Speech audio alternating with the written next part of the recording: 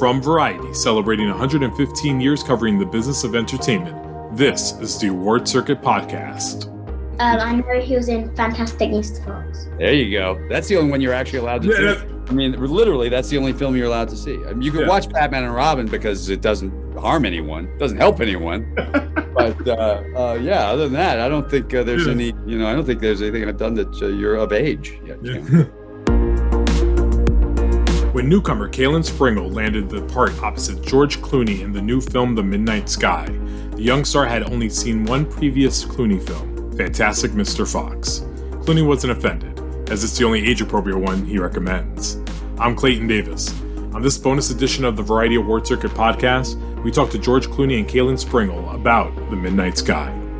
The pair talk about how they handled the harsh conditions of shooting in Iceland. Clooney also discusses how composer Alexandre Desplat scored the movie during COVID and also reveals details about his next film projects, The Tenant Bar and Calico Joe. It's all on this bonus edition of Variety's Award Circuit Podcast. Stay close. The Midnight Sky is a post-apocalyptic story starring George Clooney as Augustine Lofthouse, a lonely scientist in the Arctic who races against time to stop a group of astronauts from returning home to a global catastrophe. He's paired with a mute stowaway named Iris, played by Kaylan Springle. That's Ether. It's a spaceship coming back from a planet that we hoped would be our future. I have to contact them before it's too late. Our journey has us returning with more answers than questions, except one question lingers in the air. Who's our last contact with Mission Control? 3 weeks. We've lost contact with NASA and everyone else. Is this a glitch? You really believe that? I have to warn them about the conditions on Earth. Clooney is months from his 60th birthday, and he shows no signs of slowing down. The veteran actor, director, and producer is well aware of how lucky he is, and he doesn't take it for granted. As for Springle, she describes being very excited with landing the part after her London audition, particularly with the prospect of shooting in Iceland. I recently spoke to Clooney and Springle about The Midnight Sky. We began by discussing how they're doing during these very unusual pandemic times. We're all getting by. We're all sort of, certainly in the United States, we're having some of the same shared experiences in the fact that I miss my parents and I miss seeing the people that are dear to me and I care very much for and I am concerned about. I'm very lucky that I'm here at home with my kids and my wife and we're safe and hoping for the best. There seems to be some light at the end of this tunnel and hoping for the beginning or middle of spring for things to start to turn around. Kaylan? Well, at the beginning of the big lockdown, I actually felt a little bit trapped because I couldn't go outside and I have to do all my learning on screen. And it was a little bit tricky because sometimes my mum was working, my dad was at work, and I didn't know what to do. So sometimes I would ask my sister and they would not help. So I struggled. Ooh, not helping you when you're asked. Did you ask George for help? Did he help you with any schoolwork? No.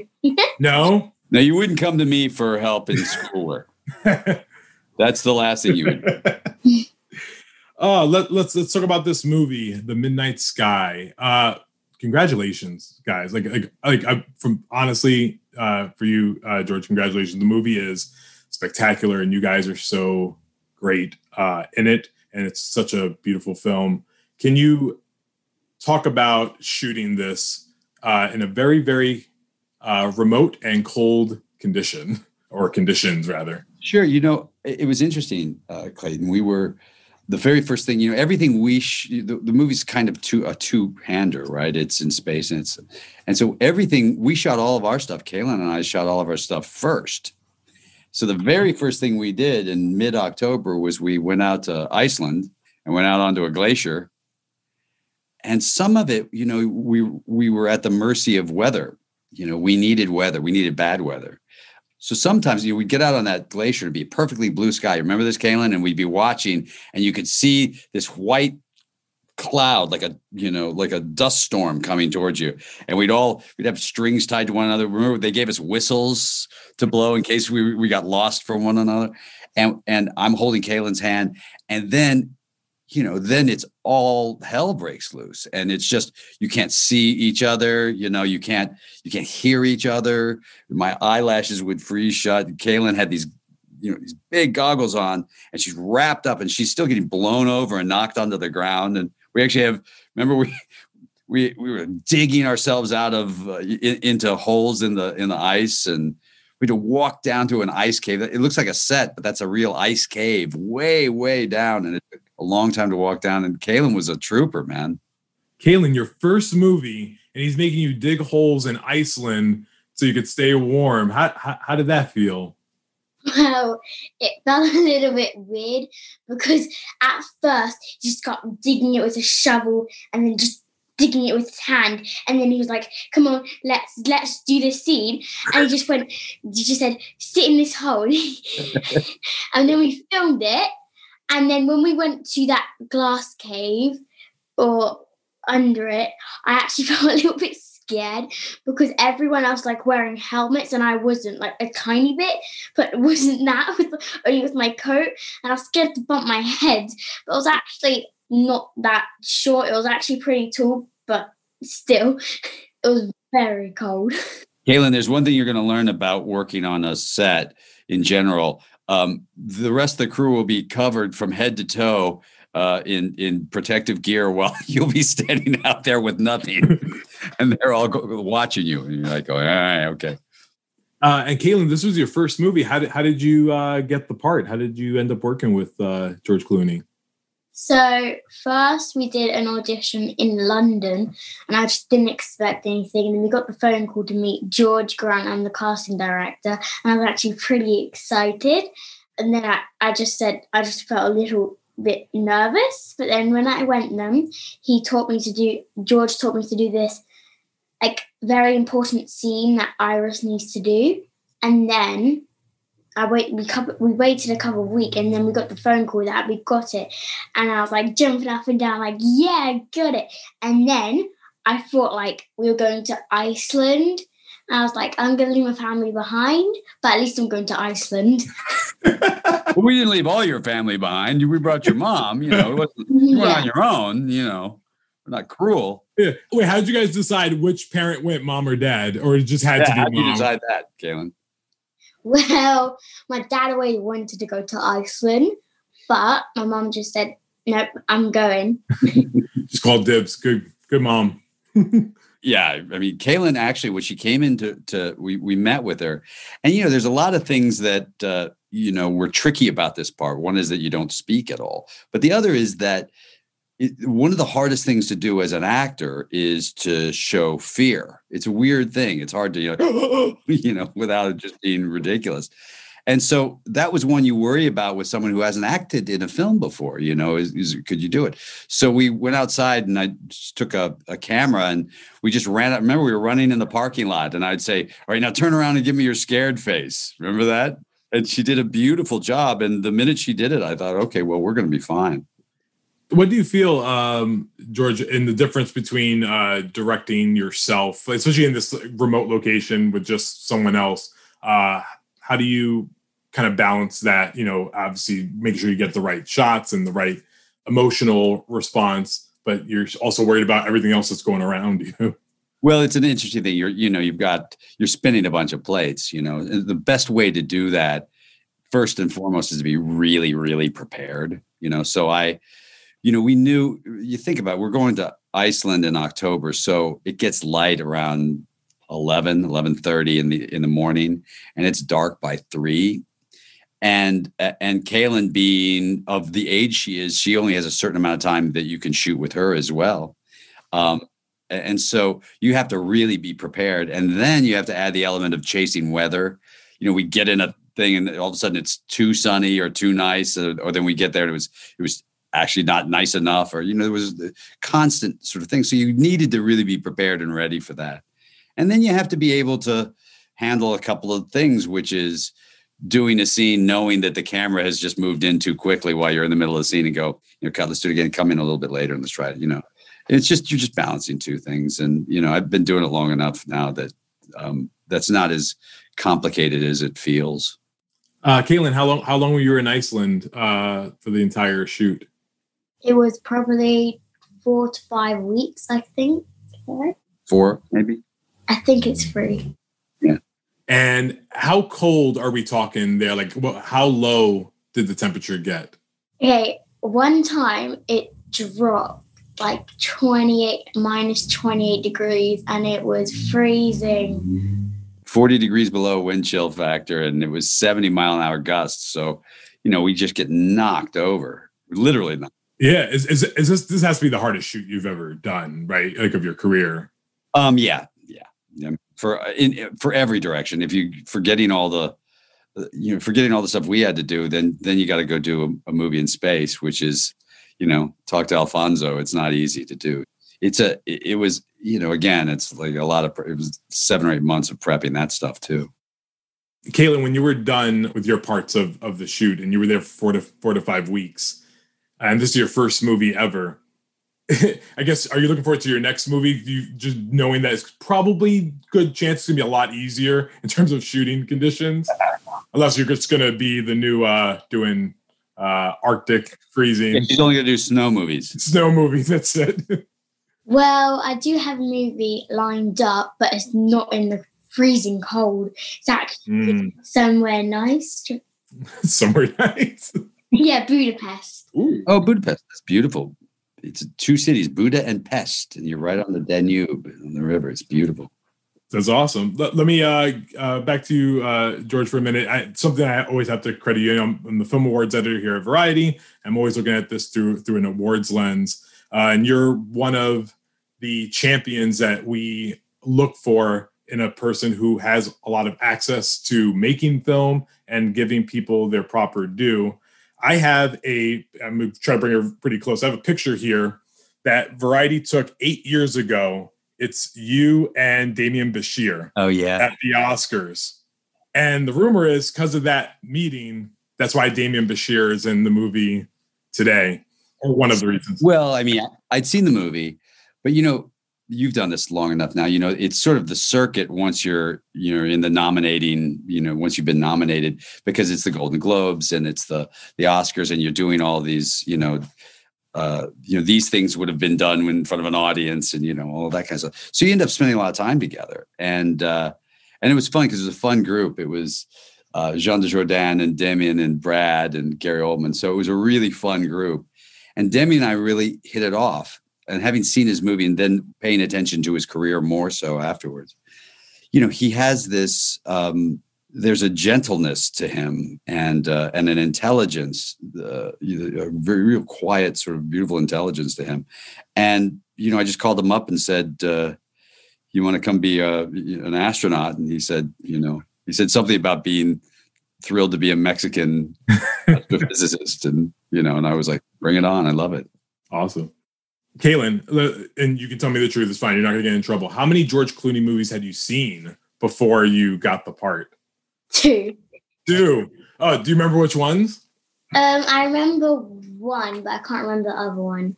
I know he was in Fantastic Mr. Fox. There you go. That's the only one you're actually allowed to see. Yeah, that's good. I mean, literally, that's the only film you're alled to see. I mean, you can watch Batman and Robin because it doesn't harm anyone. Yeah. It doesn't help anyone. But other than that, I don't think there's any, I don't think there's anything I've done that you're of age yet. Yeah. How old were you when you got the part, and how old are you now?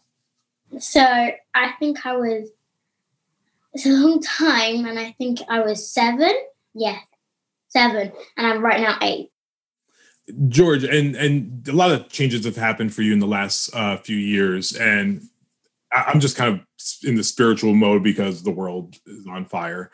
But you being a dad now, there is a scene in the movie, I'm not going to give anything away, but where you are looking for her in where you can't see her, come to my voice. Yeah. And it is I call it the whale, the parent whale that you only have if you have kids. Yeah. And I don't know if you could have done this 10 years ago in the same manner.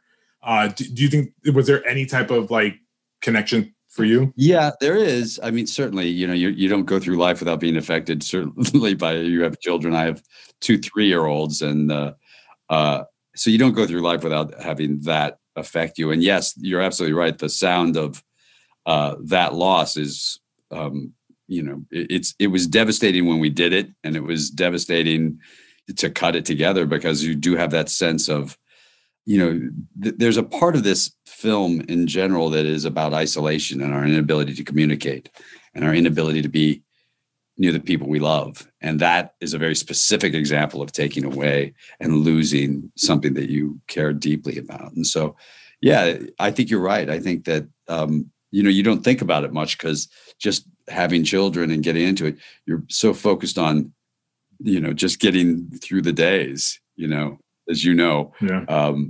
I'm lucky my kids are 3, so I don't have to deal with Kaylin kind of going to school. I don't have to teach him trigonometry on Zoom.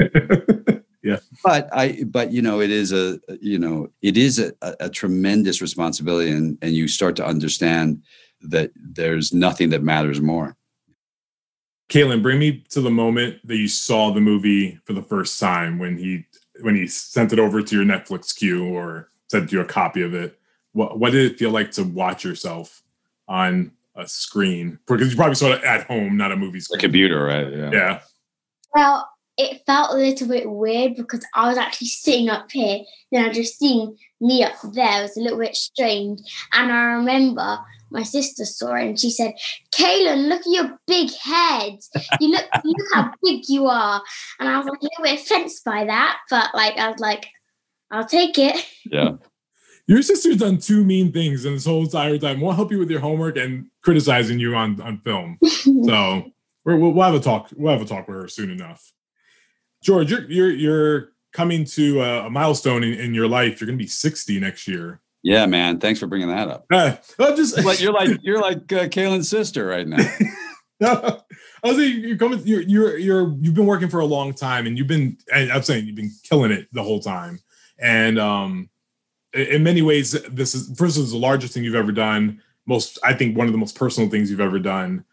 At this point in your life, what are you finding yourself attracted to? What are you seeking?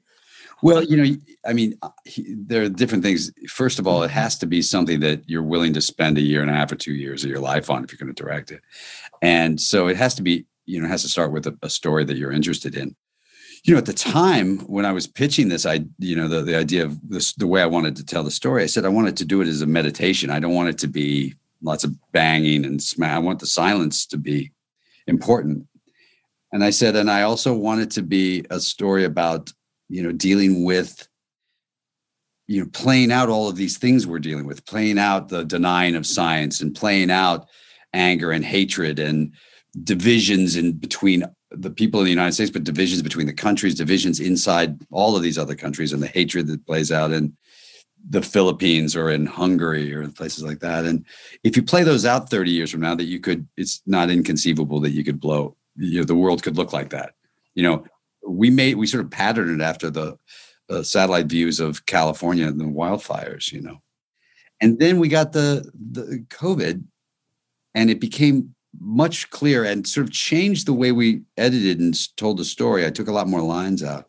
Was that it became clear that what's so deeply important is our ability to communicate and be near the people we love, and how deeply that affects us when we can't. And, with the end of it having some hope, some redemption, that was key, because it can't just be, this dystopian, it can't all be nihilistic. There had to be, we fashioned it after a sort of a modern telling of On the Beach, which we put a clip in. But on the beach, there is no hope at the end. And I always wanted there to be some redemption.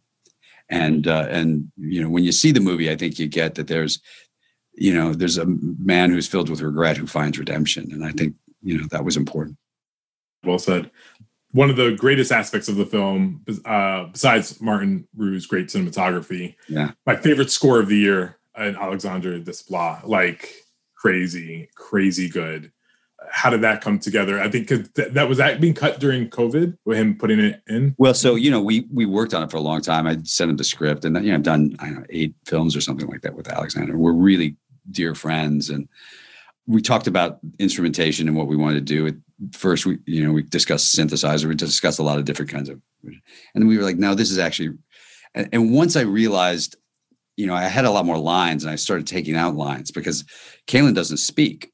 And so if she's not going to speak, the only lines I would do were sort of, would just be laying pipe and would just be trying to inform an audience that's not supposed to be there. So as I was taking out lines, I called up Alexander and I said, you're going to write a lot more music than you've written for in a movie, because the score is going to have to tell the story, because there's no one talking. There has to be, the score is going to have to do it. And he started sending me pieces of music, beautiful pieces. And then I wrote him, I said, now this sequence, and all you could see when we did it was, the astronauts laying inside this room. And this is the blood scene, And I said, the blood is going to be dancing. It's going to be moving in a, like a ballet. And I said, so I need a piece of music. So he's like, in French, he's like, you want me to write the music for a ballet of blood? And I was like, yes, that's what I want. And without even being able to see the effects, he wrote this beautiful piece of music for it. He's just one of the greatest composers in the game ever. And he has a great understanding of storytelling with music. And, and then we had to record it in COVID. So I have a screening room here where I edited. I had the editing room back here and from home. And that's, you do it all sort of on Evercast or Zoom, you're bouncing back and forth and cutting. But scoring, Alexander couldn't get into England where we were doing it at Abbey Road. So he's conducting it from Paris via Zoom. We're recording it with the orchestra at Abbey Road in London, but they can only do 15 musicians at a time because you can't have that many people in the room. You have a 130-piece orchestra in there. And then I'm here at 4 a.m. Watching it live in LA. Grant and I are sitting in a chair here with like 3 different Zooms going. And we had to piece it together. And, usually I'd be at Abbey Road and Alexander would go, what do you think? And we'd talk about, the intent of the scene and what it needs and what emphasis it needs. And this was really tricky because we're only hearing it in pieces and you had to wait to stack all those stems together and hear them. And when it came together, I mean, you just, you hear it orchestrated, and the fact of the way that he had to do it remotely just makes it even that more of an accomplishment, Yeah, for sure. My God, knowing that now, especially. Yeah. Whew. Kaylin, what was the hardest thing you shot when you were there? What's like something that was the hardest thing for you to do? Well, it was probably going to Iceland in the coldest conditions because I felt sometimes really cold, but then sometimes really cozy, but mostly really cold. Kaylin, remember how we were staying at a hotel at the foot of the glacier. And remember how we'd have to drive up? You drive up for about an hour, wasn't it, to get there? Yeah. And the temperature would keep dropping as you got up there. But I'd come downstairs and I'd see Kaylin outside at the hotel playing outside. She was all for the somewhat cold. And Kaylin, remember when we had to go get into that big pod and we were walking in that snowstorm and we were walking in the, all of that section, walking in the snow. Remember how it kept blowing you over? It must have, it looked treacherous to just walk through, let alone stand there and just let it rattle you around. Well, and look, Clayton, we shot this on 65 millimeters. So you're holding an unbelievably heavy camera, a steady camera handheld with this kind of wind blowing, 6 guys trying to hold the camera guy up. And we're trying to get the shots we want. And we're waiting for this, these gusts to come in because it really sells the look of it. But, Kaylin and her mom they'd be sitting, we were all in these weird SUVs with these giant tires. Remember, Kaylin, we'd be sitting there and then all of a sudden they'd come knock on your window and go, let's go. And she'd come running out with her goggles on and we'd have to shoot really quick when the weather was bad. 2 more questions. I know I'm wrapping up on time. Kaylin, I have a question for you because we're getting to know you. What's your favorite movie? What's the movie that you'll watch 100 times? Harry Potter. Which one? All of them or just the first one? I like the first one. So is the original. It's good. It's a good answer. I like the Alfonso Cuarón one too. Throw it out there. Good. Yeah. And then my last for you, Mr. Clooney. Now it's Mr. Clooney. Yeah, it's Mr. Clooney. Random yesterday, I was watching TV, I was just surfing, and I saw Grant Heslov in Dante's Peak and True Lies. Literally, both were on TV yesterday. Yeah. And I was like, and then I just was thinking about today, and I was like, you've been with him so long, like partnering and stuff. I feel like I needed to give you like a minute just to like talk about that partnership. But just in other things, Calico Joe, any updates on Calico Joe? Yeah, we're working on the script right now. It's a pretty cool thing. Have you read the book at all? No, I haven't. You should read the book. It's a really easy read. You can do it in a couple of, I did it. You can do it in a couple of days, but it's so it doesn't take up too much time. But it's a really great story. And we got this call from Bob Dylan going, I optioned a John Grisham book. Do you want to adapt it? And I was like, and work with you? Yeah, I would love it. So we're working on that, and we're in pre-production on The Tender Bar. So we should go to Boston, if COVID lets us. Yeah. And again, it's always been Grant. Grant and I, it is a true story. He really did, give me $100 to get headshots in 1982. So we've been, and he was 19 years old, and he'd just done a guest shot on Joni Loves Chachi. And so he was working, and I was sleeping on the floor of a closet of another friend's apartment. And, we've looked out for each other over the years, and he was a journeyman actor. And sometimes that's a tricky thing to do as you get older. And Steven and I, Soderbergh and I, had a company then called Section 8. And Grant and I had been working together forever. We produced our small films and produced our, plays and did all that stuff. We acted in plays when, in the early 80s. And then he just said, I don't want to rely on being an actor in my adulthood. As I get older, I've got kids now and I need something. And so I said, well, let's make it official and come over and work at Section 8. And he sort of came over and Grant and I it's a funny pairing. He's my best friend. We've never had a disagreement, much less an argument, and we've spent time for months together. And we were just, we're just really close friends. We look for the same projects. We agree on things. He'll sit by the monitor, when I'm shooting myself. And your tendency is to not do a lot of takes on yourself, just out of modesty. Yeah. And so I'll go, okay, it's fine. And Grant will stick his head out and go, do another take, schmuck. Do another take. And I'll be okay. So it's just ease, when we're on location, generally, even with my family and his family, we all live in the same house. We're really close. He lives a block away. I walked over to his house yesterday with the dog and the kids. Stood outside and waved. We can't go in. I'm glad. It's just really good to see you guys still just making magic together because we're having fun. Yeah. Look, we're lucky. Obviously, we get to do the things we want to do, and as long as we can, keep playing in this big playground for a period of time, as long as they let us play, we'll do it. They'll take them away at some point. Yeah. Well, it was Caitlin. It was so good meeting you today.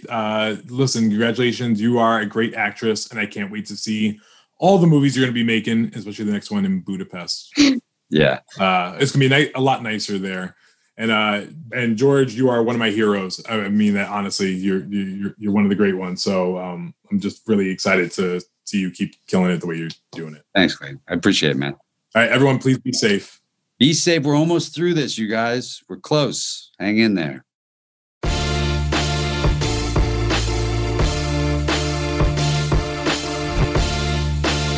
The Midnight Sky begins a limited run in theaters on December 11th and will stream on Netflix starting December 23rd. And that's it for this edition of Variety's Award Circuit podcast.